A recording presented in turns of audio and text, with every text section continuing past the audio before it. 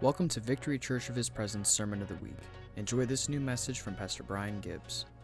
Well, it's been a very full day. It's been a rich day. Several hours ago, you could not fit any more human bodies in this room. I know Pastor Gene was here with us for the funeral for Barbara Laidlaw, and it was absolutely amazing celebrating her life. And what a vessel of God, what a beautiful woman of God who stepped into eternity. And this place was absolutely packed. I guess we could have put people on the stage, but people were out in the foyer, and it was amazing. And I want to thank all of you who prayed with us for Barbara's life. What a tragic accident it was. And we prayed and interceded for her life. And she stepped right into glory. And we're thankful that she's there. Amen. If you didn't know Barbara, if you didn't have the privilege of knowing Barbara, she was amazing. Absolutely amazing. And she oversaw the feeding of the homeless, feeding of the poor here every Friday. She was an absolute delight. And to know her, she just radiated the Lord. She just beamed. She always smiled. She was just such a beautiful woman, a giving woman, and just wonderful to be with. I remember when our family moved back from Dallas, and we were actually living in an RV on this campus that belonged to my father-in-law and my mother-in-law. When she saw me, she was just so excited to see us and see me and love me, welcome me home. Welcomed our family home, and she was such an amazing cook. She wanted to fatten me up. She was always wanting to feed me and cook for us and cook for me, and she was a lovely, lovely woman of God. You know, when she crossed that threshold, she heard, "Well done, good and faithful servant." She really did. I learned so many amazing things from her family. People from all over the world today was here. It was amazing, incredible. God is so good. What a family. Amen. What a family. What a kingdom. God is good. I'd like you to grab your Bibles tonight. I'd like you to go to the book of Amos, and I'll give you time to find that. It's not Matthew, Mark, Luke, John, Amos. So I'll give you a little bit to find that address tonight of the prophet Amos. This is a very fresh word. It's right out of the oven. I'm not sure how this word is going to flow through me. If it's going to flow forth in fire, or if it's going to flow forth like just a beautiful flowing river. But I sense the presence of the Lord tonight in a beautiful way. Amen. Do you feel Him? Do you sense the Lord? He's here. He's really here. If you're in the book of Amos, I'd like you to, I didn't think I said the chapter, did I? I said, yeah, everybody's shaking. No, you did not. There's 9 chapters. Go ahead and pick one that you like. I want you to go to chapter 5 tonight.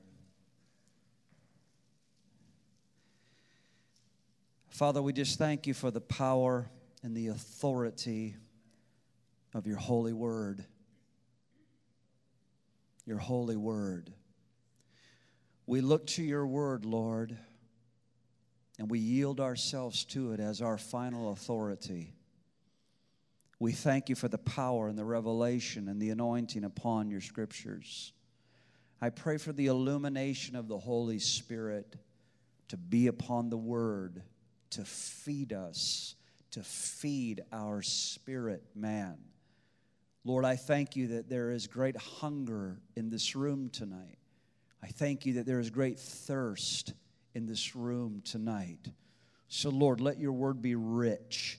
Take it. Strengthen the people of God tonight. Strengthen them. Encourage them. Nourish them. Stand them up. Challenge them. Sift them. Strengthen and add to them. In Jesus' name, amen. I want to speak to you tonight along the lines of justice and righteousness. I want to talk about Amos for just a few minutes before we dive right into these main verses that we're going to look at tonight. There's just a few passages that we're going to look at this evening. But if you're taking notes tonight, I want you to prepare yourself. If you're not preparing notes tonight, I want you to go ahead and prepare yourself as well. Amen? All right, 3 people got that. So that means take notes. So I want to tell you a little bit about Amos and the book of Amos. Many of you may be familiar with the book of Amos, and some of you may not be. So I want to help all of us and grow tonight. Amos' name means burden bearer, and I want you to write that down. That's where we want to start tonight. Amos, his name literally means burden bearer. See, through the testimony of the Scriptures, we learned that the prophets are the one who they carry the burden of the Lord for nations. How do we learn that? We learn that through really learning the Scriptures, meditating on the Scriptures, that prophets are ones that by God lays a burden upon their heart. You'll find that prophets are not really caught up in scuttlebutt. Amen? Prophets are having the Lord lay a measure of His heart upon their heart for nations, for people, where they're able to, God takes them to a place where they are able to see a large vantage point as God lays His heart upon theirs, and He begins to point to them what is aching in His heart. I want to say that again. Where God, a prophet is able to point because God points to his own heart and begins to unveil to him what is aching and hurting God's own heart. And what happens is the Lord begins to brew a burden within a prophet. He carries that burden. Literally, Amos's name means the burden bearer.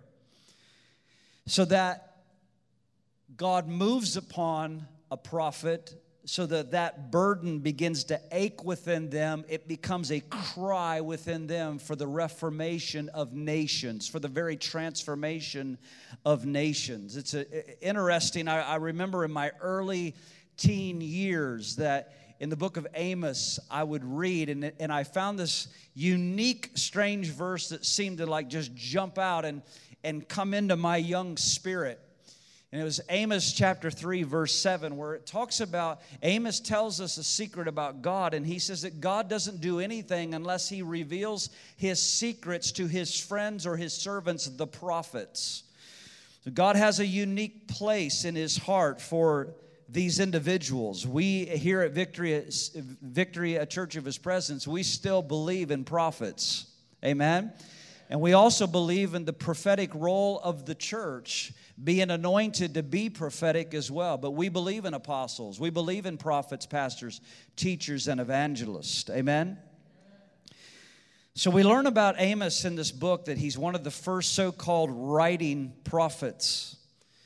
And he prophesied during the time of Uzziah, the King Uzziah. He prophesied during the King Jeroboam's day. And although that Amos was from the southern kingdom, you may remember that after David's son Solomon died, what happened in Israel with the kingship is it's like they had a massive church split. And part of the kingdom went to the north and part of the kingdom went to the south. And so there was a king named Jeroboam, and he was reigning over the northern kingdom. And Amos was not from the northern kingdom. He was from Judah. He was from the southern region. But God called Amos to go into and break into the northern region with a word from the Lord. You find that in 1 Kings chapter 12 if you're looking for it. 1 Kings chapter 12. And so the northern kingdom is now under the reign of Jeroboam. And let me tell you a little bit about Jeroboam. He is a very successful leader. He is a powerful military leader. He has generated lots of wealth for the nation of Israel because he had very strong and good strategies that worked for the people. But I want you to hear this tonight. Through the eyes of God and through the heart of the prophet Amos, we learn an entirely different reality. Even though the nation underneath Jeroboam was booming with economics and booming with military strength and strategy, and it looked like in the natural, in the virtual reality, if you were to look in just the natural, it looked like all things were right. They were on a boom. The economy was in the right trajectory. Everything was just going great, and CNN was right there to capture it. Are you with me tonight? Everything was booming. Everything was soaring. Right trajectories in the economy. Right trajectories in the military. And it looked like all things were going right, except that God was actually in the heavens and He was bothered. And He started talking to this prophet who doesn't even think he's a prophet. He's a shepherd. We're going to learn this in a little while. But what happened is through the eyes of God, God starts giving a series of visions to Amos. Hear this tonight. He starts giving a series of intense visions to Amos. And he starts seeing an entirely different landscape. See, if you become a friend of God, you're going to find yourself being in a very odd place at times. I'm trying to help somebody in here. If you're going to be a friend of God, you're going to find yourself in a very odd place and actually set against the grain of where most people are going down the stream. You're going to find yourself swimming upstream. You're going to see a whole different reality when God starts showing you another realm. And see, in that realm, Amos started understanding that God was bothered because God was looking at something. He was looking at Jeroboam's leadership, and all that he saw was apathy throughout the entirety of the nation. Apathy. He saw idol worship. He saw sexual immorality. He saw major injustices to the poor. And it was grieving God. And see, God takes a man or He takes a woman and He lays His heart upon their heart until they start feeling what God is feeling. You want to be such a friend of God that God can share His intentions and His desires and His dream for a nation or for a generation or for a city upon your heart. Are you with me tonight? The prophet Amos, he lived in a group of shepherds in the city of Tekoa. It was a small town, if you want to know a little bit about it. Tekoa is a small town. It's approximately 10 miles south of Jerusalem. But Amos made these things clear in his writing that he did not come up. He wasn't raised in a family of prophets. He didn't even consider himself to be a prophet. Rather, the Bible tells us in Amos chapter 7, if you want to look at it, Amos chapter 7, verses 14 and 15, it says that he was a grower of sycamore figs as well as being a shepherd. What am I trying to get at? I'm telling you that he was connected to the simple life of people. This is good. You got to hear this. He was connected to the very simple life of people. And when you start reading Amos's prophecies, you realize that at the very center of his prophecies, at the very cornerstones and the pillars of his prophecy, he showed a heart for the oppressed. He was bothered. See, God was bothering him and making him bothered deep in his spirit for the outcast and those who were oppressed. He was bothering him for the poor. He was bothering Amos and showing him those that were being shown injustices. And God was raising him up to be a voice to the voiceless in the world. Historically, the Bible tells us that, again, it was a great time of prosperity. I want you to hear this tonight. Unfortunately, the people of Israel, they misinterpret their prosperity as a sign of God's blessing. I'm going to say that again. Again, everything was booming, but the children of Israel actually misinterpreted their prosperity as a sign of God's blessing. It's a warning, isn't it? Think about that for a little longer tonight. Israel and Judah, they had reached now a new political, a new military height. But spiritually, they were now sinking into a great darkness. And anytime when a nation is seeping into great darkness, God starts moving upon His friends and His servants to draw them close so they start feeling what He feels. See, God is actually trying to do that at a very corporate level in the church throughout America. He wants to gather them to Himself so they start feeling what He is feeling, so that His heart can move upon their heart, so that He can actually grieve you or bother you enough to become His spokesman. What I find is that far too many people are still insulating their lives from being grieved by God. They don't want to be bothered. They don't want to be grieved by God. They want to hear another message that brings inspiration so they can have goosebumps upon goosebumps. More inspiration. And all the while, God has been wanting to gather us to speak a real word to us. Can we receive this tonight? I believe you can. The rich were in luxury. That's what you learn out of the book of Amos. The rich were living in great luxury. The poor were completely oppressed. And immorality was now spreading throughout Israel and throughout Judah. Don't you miss this point tonight. You may want to write it down. In this era of Israel, the judicial system was utterly corrupt. Sound familiar? The judicial system was utterly corrupted. So Amos, this prophet being groomed by God, he sets off and he travels to the city of Bethel. And he's sent there on a prophetic assignment from God. And he's sent there to tell the nation these things. I want you to hear these things with your heart tonight. Here they are. He says he wants them to know that God is not pleased with them because of their breaking of their covenant with Him. You'll find that in the book of Amos.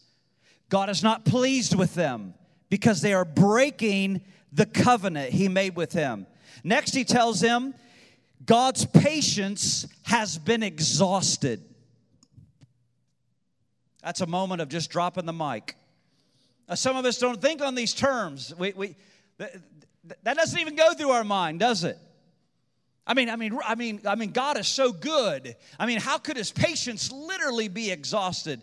And yet, God has the audacity to tell Amos, my patience has come to an end. Whoa, this is sobering stuff. He also tells them this. He says that their punishment was inevitable and that the nation would be destroyed unless there was a change of heart. And the change had to come like this. And we're going to get to it in a minute. God said, I'll tell you what I want. I want justice to run down like a river. I want justice to run down like water. I want righteousness to come down like a mighty stream. And then finally, he gets to the end of chapter 9 where there's actually a vision after judgment of finally God having mercy and restoring Israel. I'm talking to you tonight. Amos, when he starts prophesying, he starts targeting nations. At the front of this train, I told you, what did I tell you? God moves upon prophets and puts His burden upon them for nations. Every time you learn and study prophets in the scriptures, you're going to see they are burning for a nation. Burning for a nation. So in the book of Amos, he starts prophesying. He starts prophesying to the nation of Tyre. The nation of Tyre's north in Israel. Then he starts prophesying to Damascus, which is north. Then he starts prophesying to Ammon and Moab, which is on the east side of Israel. Then he starts prophesying to Gaza, which is on the south end of Israel. But as you look at the map and you start seeing Tyre and Damascus and Ammon and all these nations, you start seeing that he's doing something strategically. He's actually painting a big bullseye and a big circle of all these nations, and he dials down. And you know what's right at the centerpiece? The centerpiece is Israel. And why did he do that? Because he wanted to stress here, as you read in the book of Amos, he says, Israel, you were called to be a light to the nations, and yet you're making it worse. You were called to be a light to the nation, yet you're defiling all the nations that are around you. I mean, Amos is building a huge case.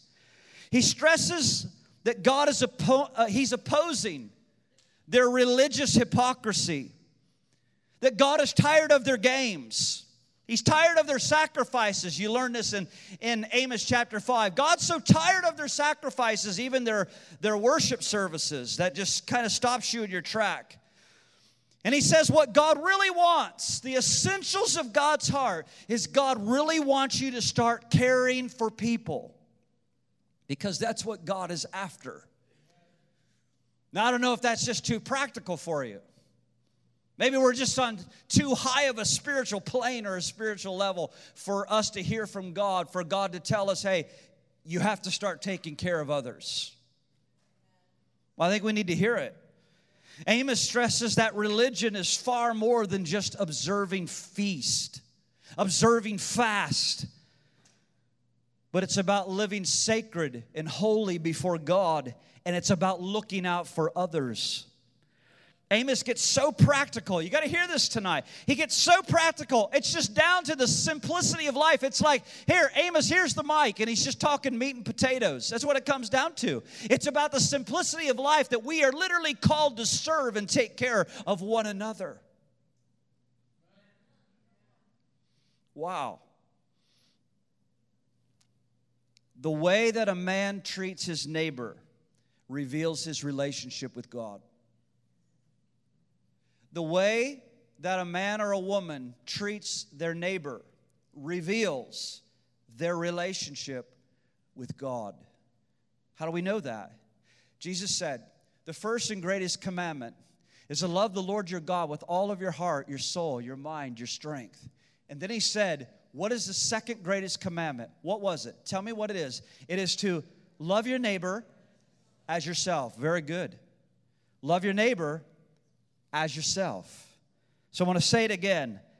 The way that a man or a woman treats his neighbor, it literally reveals their relationship with God. Wow. Amos stresses these things. He says that a heart-filled attitude and action is that we have to meet the needs of others. Now, I'm about to go to Amos chapter 5, and I'm about to read you a few passages tonight. And these are strong words. These are strong, this is strong language from God to his people. And actually, when you read these words, it's going to stop you in your tracks, and you're going to go, whoa, whoa, back up and listen really good. So in verse 21, God has got to a place where he is so bothered by what the people are doing. He says in verse 21, and I'm reading out of the New King James, he says, I hate, strong words, I despise your feast days. I do not savor your sacred assemblies. Though you offer me burnt offerings and grain offerings, I will not accept them, nor will I regard your fatted peace offerings. Take away from me the noise of your songs, for I will not hear the melodies of your stringed instruments, but let justice run down like water, and righteousness like a mighty stream. If you haven't underlined in your scriptures justice and righteousness, go ahead and do that right now. God bypasses their worship. He says, look, I'm not into your songs. I'm not into your gatherings. I want to tell you what I'm looking for.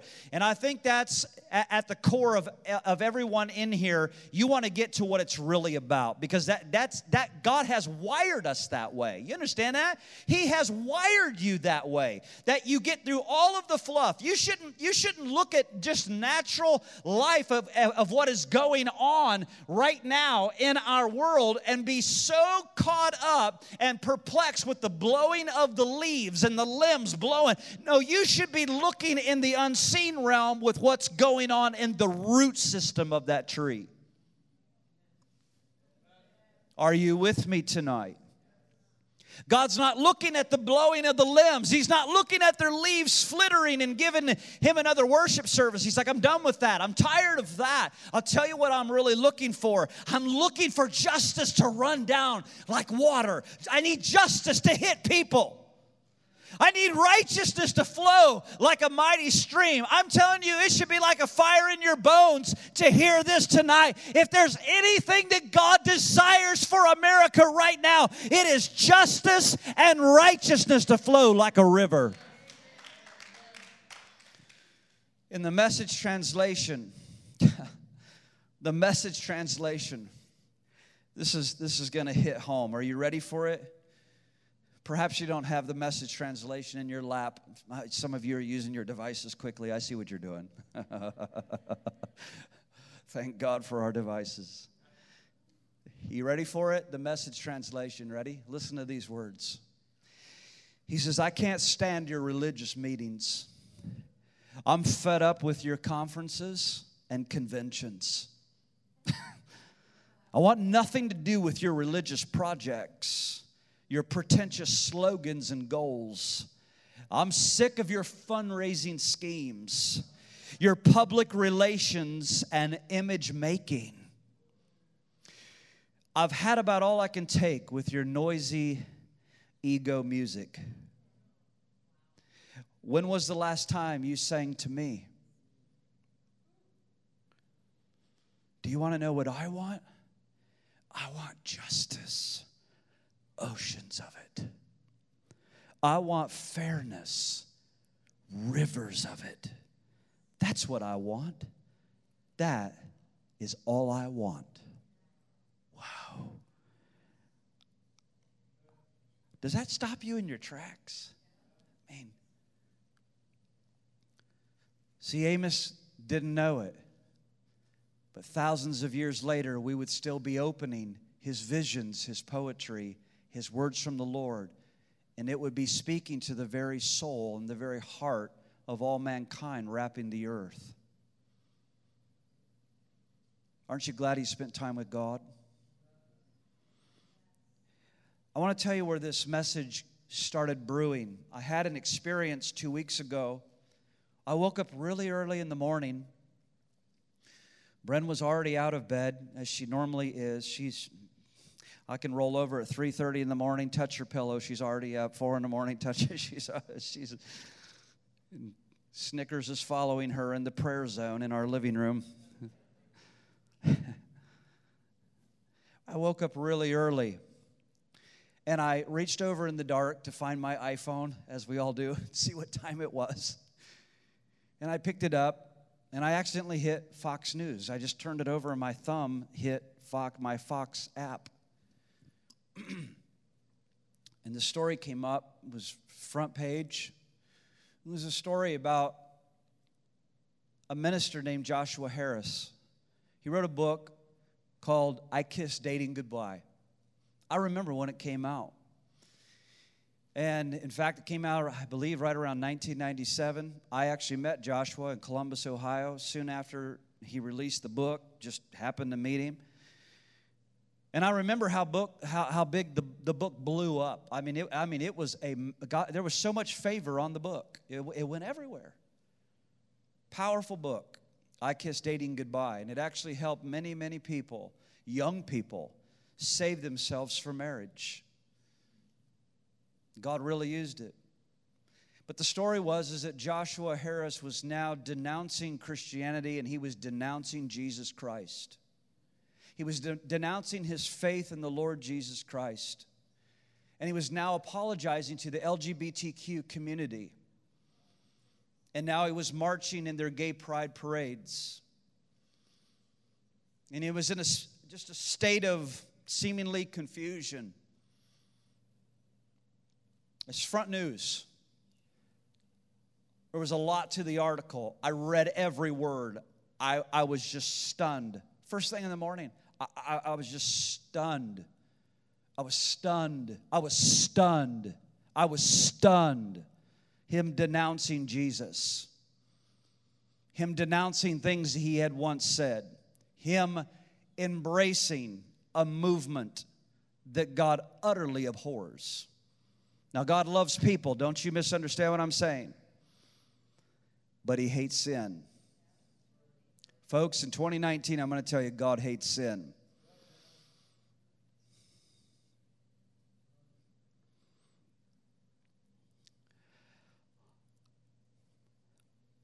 What is our response when these things happen? My first response was to pray for him. I started praying for Joshua Harris. I was so grieved by it. I was broken for him. I started praying for him. I started praying for his family. I started praying for his wife, his children, his family. Wherever he was at, I just began to lift him before the throne. This week we had another unusual thing happen. A worship leader from Hillsong named Marty Sampson. It's amazing that Marty's songs are actually like anthems in the church. They're sung in stadiums, they're sung in arenas, they're sung in churches all over the world, aren't they? All over the world. I mean, he's written masterpiece songs. They're unbelievable worship songs. And yet, another article was released, Fox News and CNN and everybody else just grabbed hold of this about Marty's life, and he said that he was losing his faith in Christianity. I want you to hear me tonight. Please hear the Holy Spirit tonight. More than hearing Brian, hear the Holy Spirit tonight. Please hear the Holy Spirit. He said he was losing his faith in Christianity. Here's a young man, his songs are wrapping the planet, and he's coming out publicly saying, I'm losing my faith in Christianity. I'm gonna give you a quote here. He says, it's actually time for some real talk. I'm genuinely losing my faith, and it doesn't bother me. That's what he said. I'm genuinely losing my faith, and it doesn't bother me. But what bothers me now is nothing. I'm so happy now, and I'm so at peace with the world. It's crazy. This is a soapbox moment for me, so here I go. And how many preachers fall? Many, and no one talks about it. These are his words. These are not my words. These are his words. How many preachers fall and nobody talks about it? How many miracles are really happening? Not many, and nobody talks about it. Why is the Bible so seemingly full of contradictions? No one talks about it. How can God yet send billions of people to a place all because they don't believe? And he's talking about hell. He said no one talks about it. That's not true.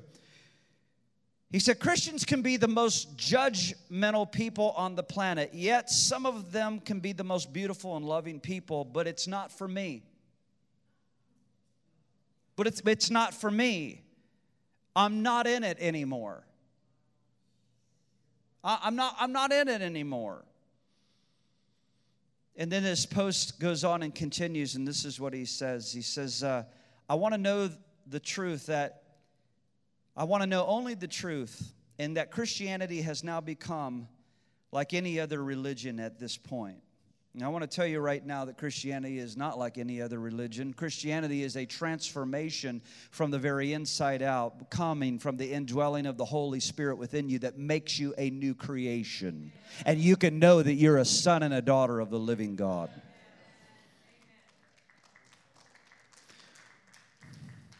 You know, I want to answer this question tonight. It doesn't matter who, look, Marty's at a crisis of faith. And you know what? A lot of people will hit a crisis of faith.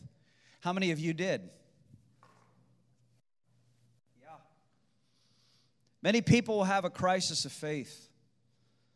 I was asked February by a family member at this particular time, How can you actually believe in God? This was a family member mocking me to my face. How can you actually believe in God? I said, you know what? If I was to start doubting the very existence of God, I would actually have to start doubting my very existence. Because God is so real to me, if He's not real, my existence can't be real. Oh, I had to come from somewhere.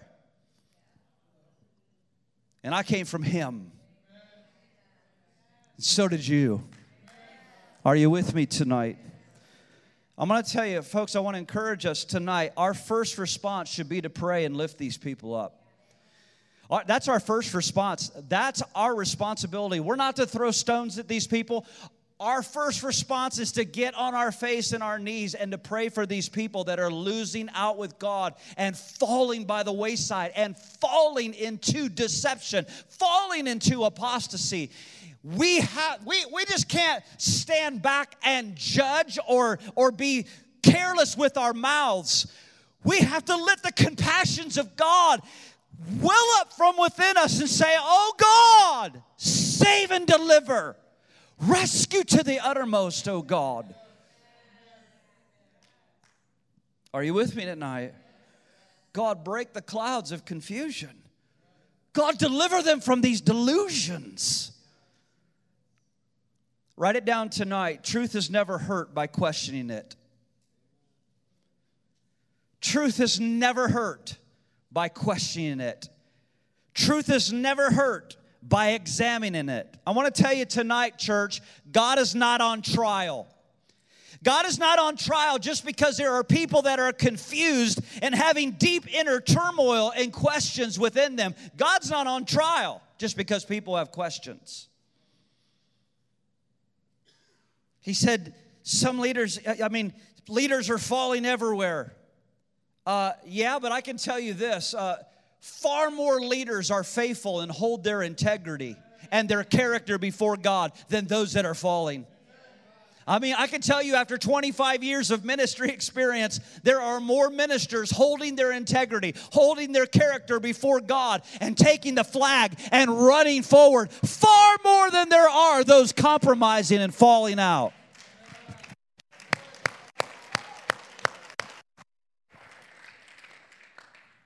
Just because a church has best-selling albums that rap the earth doesn't mean everything is okay. I want you to hear my heart tonight. I want you to hear my heart tonight. Just because a church has albums that are rapping the world, just because we've got worship movements right now in the earth that have favor doesn't mean that they're running accurately in their integrity or character or theology before God. You need to hear this tonight. Many of you don't know. I remember the day 6 years ago when I pulled up Brian Houston, the pastor of Hillsong, preaching at a C3 conference in front of 27,000 people, that told the crowd that we believers who worship Jehovah and Muslims who worship Allah, that we actually worship the same God. That was 6 years ago. After that falling out from the statement that went through that stadium, and hundreds of thousands were watching live around the world, what you don't know, or maybe you do know, maybe you're in the know, is that Hillsong worked and went immediately to YouTube, scrubbing it, spending thousands upon thousands upon thousands upon thousands of dollars to scrub it and erase it from YouTube. They were in a war, and he had to come out and try to defend what he said. It was already out there.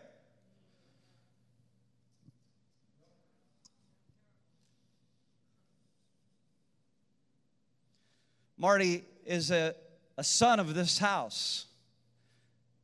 See, when deception is in the camp, folks, people can go everywhere and do anything. I don't think you just heard that. Just because people have favor, just because worship movements are putting out great music. Listen, I rarely talk about it. I rarely talk about who I've had the privilege of sitting with behind closed doors. I rarely talk about the favor that God has given me. I try to avoid it because the reason is because people get really weird and fickle in the church. They just want me to bring in people of notoriety and do a conference. For goodness sakes, we had Bill Johnson, we had Tommy Tenney in the region. We had people attack us and denounce us for having Bill Johnson. You have no idea. It's like everybody we've tried to bring in, me and my little wife were attacked over. It didn't matter who we brought in. But you know what? After that conference, we came back to our little 130 people. And we kept doing life. And we kept moving forward. And we kept our head down. And we kept praying. We just kept before God. See, look. You can worship people and be their fans. You can be fans of these people, but unfortunately, just because they're selling albums doesn't mean that they're walking in truth or walking even in integrity. I know worship leaders that will go on God TV and they will sit on the couch and be interviewed and be famous, and they will leave and go to the bar and they will drink with everybody and get completely drunk and drop $2,500 of the ministry's money in a bar, and they can barely get into the cab and go home. And you think I'm playing right now, and God knows I'm not. And it's happened, and it's happening. And God sees it all. God sees it all. And I'm going to tell you, listen, again, I'm being cautious right now. God is looking for something. Sometimes we enter into this silly masquerade because we think we have favor. We think we have prosperity. We think we have money. We think we have whatever. And we think because we have that, especially in the body of Christ, that everything's okay. And God is not winking at sin. He doesn't do it. God forgives sins when they are repented of. Aren't we all thankful? Brian Gibbs is thankful. God does not wink at sin. God forgives sins when they're repented of. But when Amos was finally released into the northern kingdom and he stood before them, he's saying, God is calling you to repent. God's calling you out of your sin. God is calling you out of this injustice. He wants justice and righteousness to start flowing like a river.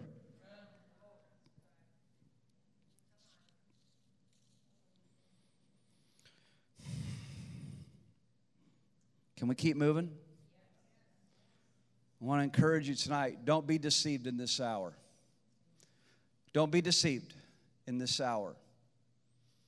You enjoy people's music, you be a fan, whatever, but brother, the final authority of your life better be the anchor of God's word. I am so grieved by people that have favor and stand on platforms and then have the nerve to stand up and basically just denounce Christ. Can I ask you a question? Why would somebody do that? Why? If you're disenfranchised with Jesus, if you're cutting out from Christianity, why don't you just go away silently and just go fishing? Buy some good tackle, get yourself a boat, go out in the woods and go fishing. And let people forget about you. But they're not. Isn't there something weird about that? That people are taking platforms to denounce Jesus and announce that they want to embrace movements that God is absolutely against.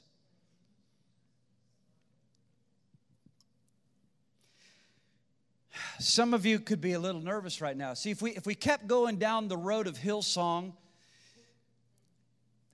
God wants to torch and clean that house of all the lesbianism and all the homosexuality going on in that church. See, God is a loving, faithful God. But you know what's very interesting is that God tells Amos, my patience has come to an end. I mean, folks, we can't play games with God. This is not a popular message. I mean, most of you are hanging on, for dear life for letting me be your leader. You know why? Because a lot of people aren't running to hear these messages. They're not running to hear most of the messages that I preach at Victory. And I'm not trying to make myself whatever. I'm just telling you, I'm appointed unto God to give what He's telling me to give. And it's got to be the Word. It's got to be the Word. People in Israel in the north, they were enjoying unparalleled times of success. But God decides to call a quiet shepherd. A quiet shepherd. A farmer.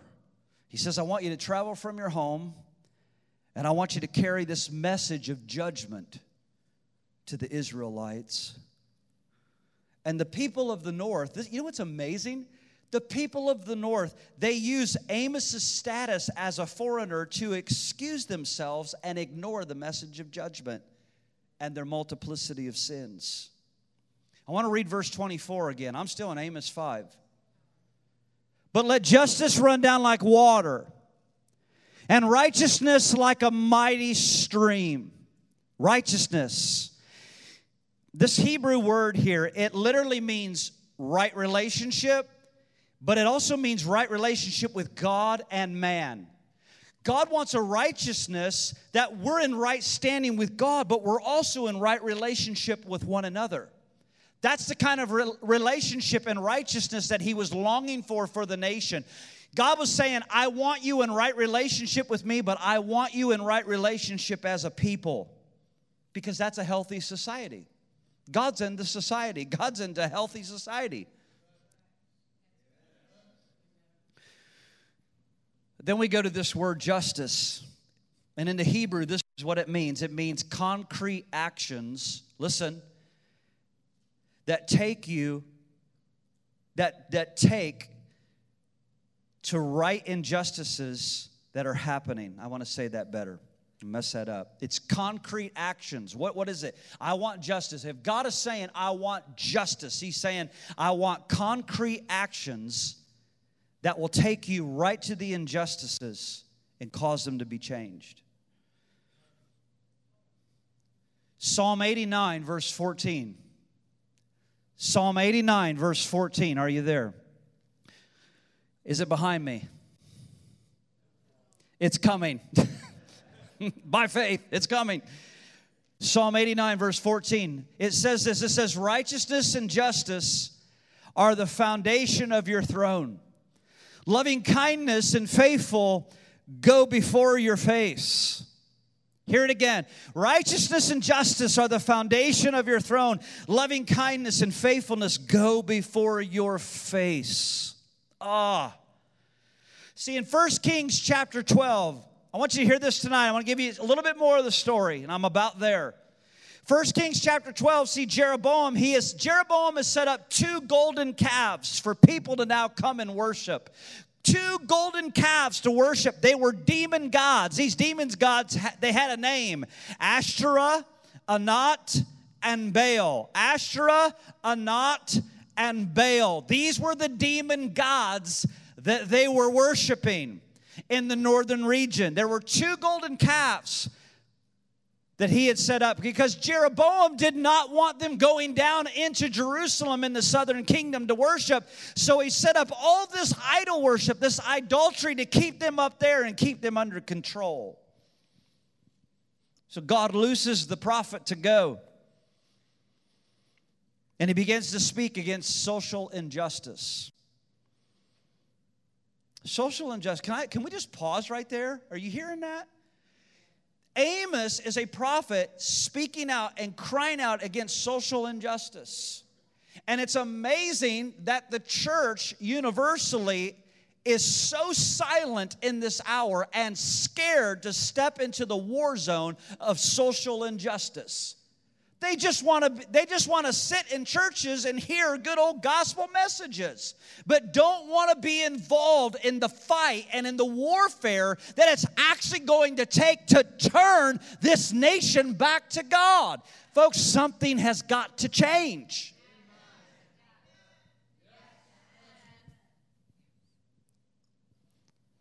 He's crying out against sexual immorality. He's crying out against slavery. He's crying out against abusing the poor. In chapter 5, verse 4, God says, seek me and you may live.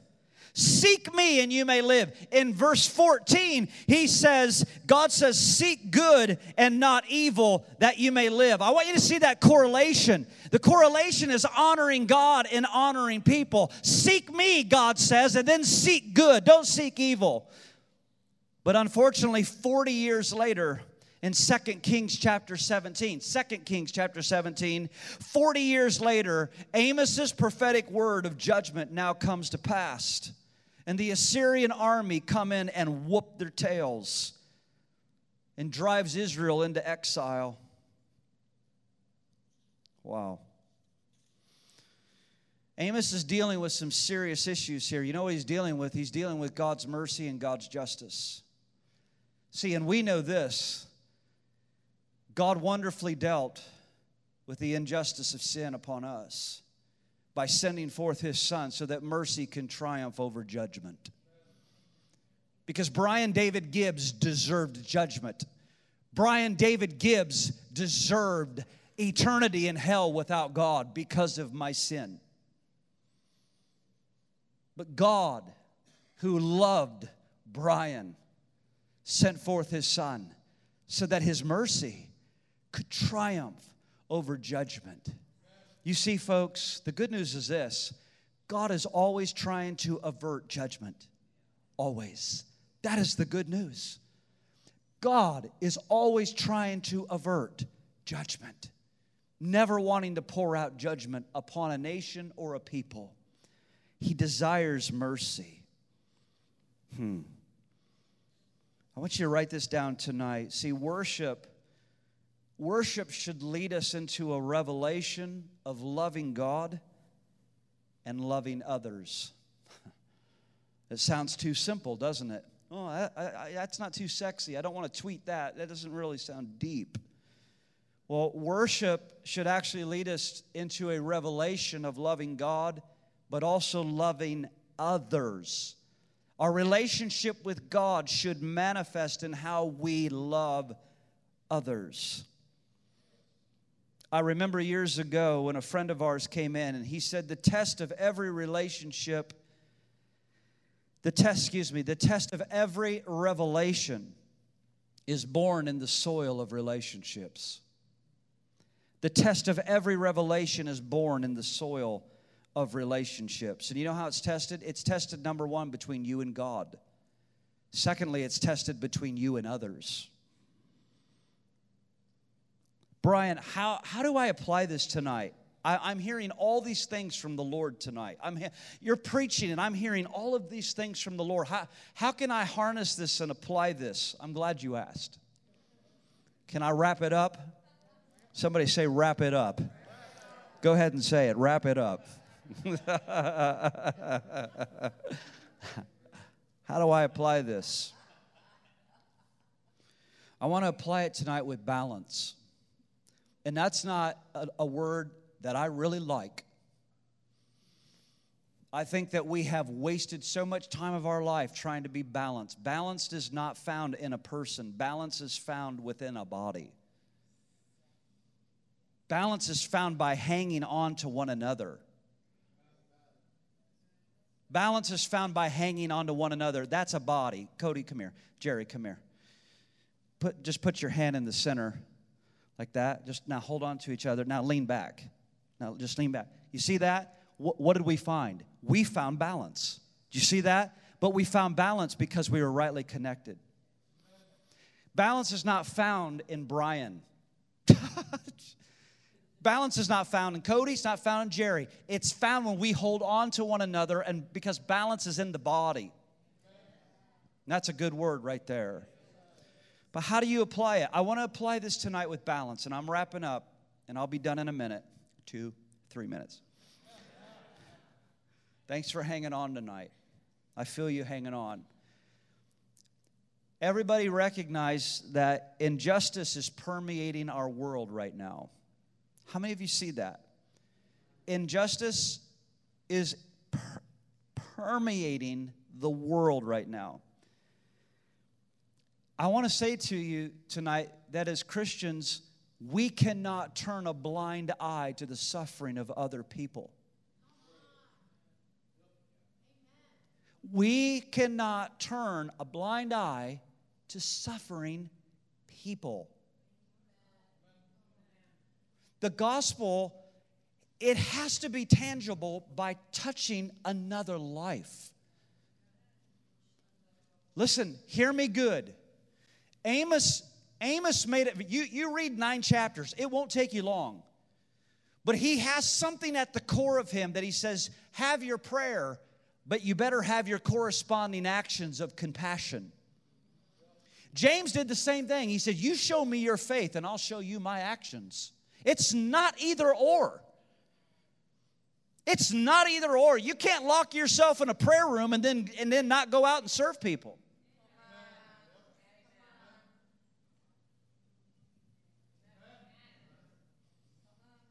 Something's wrong with that. Something is incredibly imbalanced with that. When God is saying, I want to save a society, that means that He needs you to get out and serve them. The book of the book of Amos. I love the book of Acts. The book of Amos, it reminds us of this central part of the believer's life.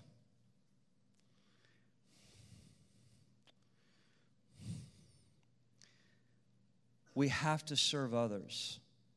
We have to defend others. We have to fight for others. You have to fight for others. I don't see all of you all the time, but you don't know that I'm fighting for you. I don't see you all the time, but I'm fighting for you. And I'm fighting for your life. And I'm doing it in my place of prayer. Sometimes I'm with you. Sometimes we're together. Sometimes we have great fellowship. Sometimes we have chips and salsa. Sometimes we whatever. But I'm fighting for you in my place of prayer over your life and over your destiny and over your soul. You've got to learn how to serve and fight for one another to raise each other up.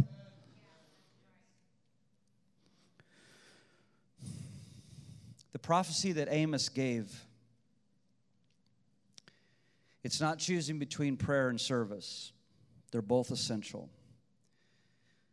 I want you to hear this tonight. God help me. God has called Christians not only to be in relationship with Him, but also to be in relationship with others.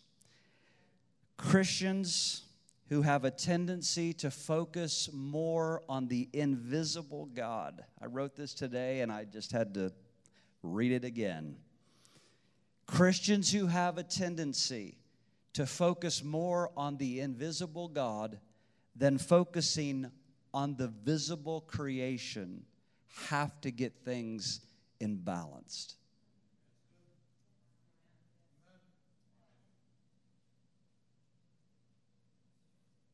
If you're just looking to the Lord, but you're not looking in the tangible world that God has called you to go and invade, something's wrong. All of us come in here so that we can be fed, we can be equipped, we can be loved, we can be served, we can serve others, we can do all that. But we go out of here to make sure we go and we contend for the breakthrough of another. You've got to see the visible need that is right in front of you. This is not about just this moment, because the Holy Spirit's going to keep using this word. And maybe one day you're going to just grab a hold of Amos in the next week or two, or you're going to go deep sea diving into this, and the Holy Spirit's just going to begin to get on you in the realm of things that He has called you not to let go of. He wants to mess with you. The Holy Spirit wants to mess with you. The Holy Spirit wants to disturb you. He wants to give a holy dissatisfaction on the inside of you so that you get stirred, so that you begin to turn and pray. And when you turn and pray, you start praying like this: "Oh God, how do you want me now to go?" You don't just go to prayer. You go to prayer and you start saying, "God, how do you want to send me? How do you want to use me? Where should I go? What shall I now say?" That's how it happens. You go to prayer. God works with us in all of our weaknesses and all of our frailness and all of our stuff. And He stands us up and He makes us bold as lions. He puts His Spirit inside of us and He makes us fierce as sons and daughters. But He also says, "Now I've got a commission for you. It's time for you to go." And I want to close with these words tonight. As you go, the throne of God is within you. And the foundation of the throne of God is two things. It is justice and it is righteousness. And that's what God wants to flow like a river from your life and my life. Can you stand tonight? Thank you for listening to Victory Church of His Presence Sermon of the Week. For more information, go to our website at victoryfla.com.